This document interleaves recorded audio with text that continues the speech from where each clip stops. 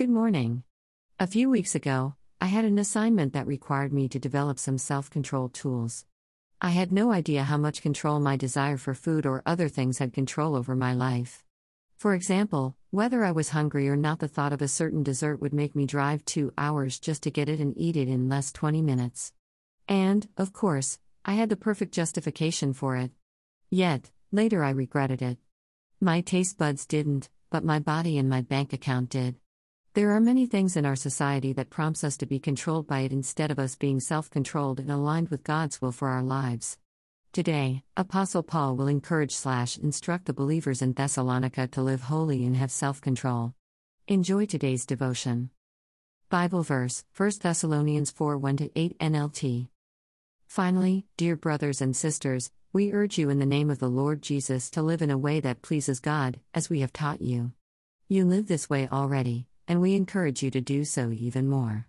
2 For you remember what we taught you by the authority of the Lord Jesus. 3 God's will is for you to be holy, so stay away from all sexual sin. 4 Then each of you will control his own body and live in holiness and honor. 5 Not in lustful passion like the pagans who do not know God and his ways. 6 Never harm or cheat a fellow believer in this matter by violating his wife, for the Lord avenges all such sins, as we have solemnly warned you before. 7 God has called us to live holy lives, not impure lives. 8 Therefore, anyone who refuses to live by these rules is not disobeying human teaching but is rejecting God, who gives his Holy Spirit to you. Reflection. In 1 Thessalonians chapters 4-5, Paul provides the believers further instruction on areas/gaps that were not taught or expanded on when Paul was physically with them. Paul, unable to travel to them, opted to remind/inform them of areas that were lacking and provide spiritual guidance through this letter. Paul explained some of the obstacles the believers would encounter and be tempted by because of the culture/environment/community they lived in. According to some of my studies, the believers lived in a pagan environment filled with accepted sexual immorality by the people and in Greek worship. Paul wanted to be clear that those practices did not represent Christ, God's call for us to be set apart, to live holy, and to be self-controlled. Sisters and brothers, we live in a similar culture, one that deems almost everything is okay or acceptable, and it is not.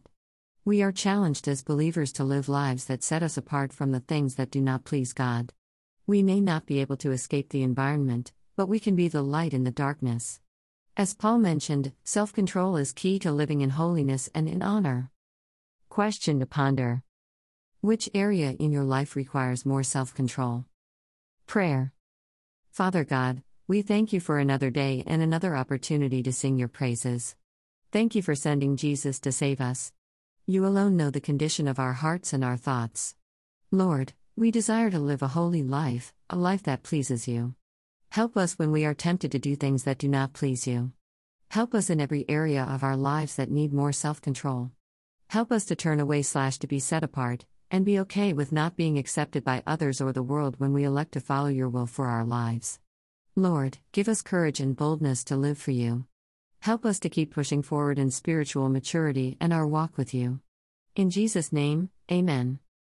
Do you have a prayer request? We would love to pray for you. Send your prayer request to prayerrequest@mariawhiteministries.com. Bible reference, http://biblegateway.com. Copyright 2020 to 2021 Mary E. White Ministries, all rights reserved.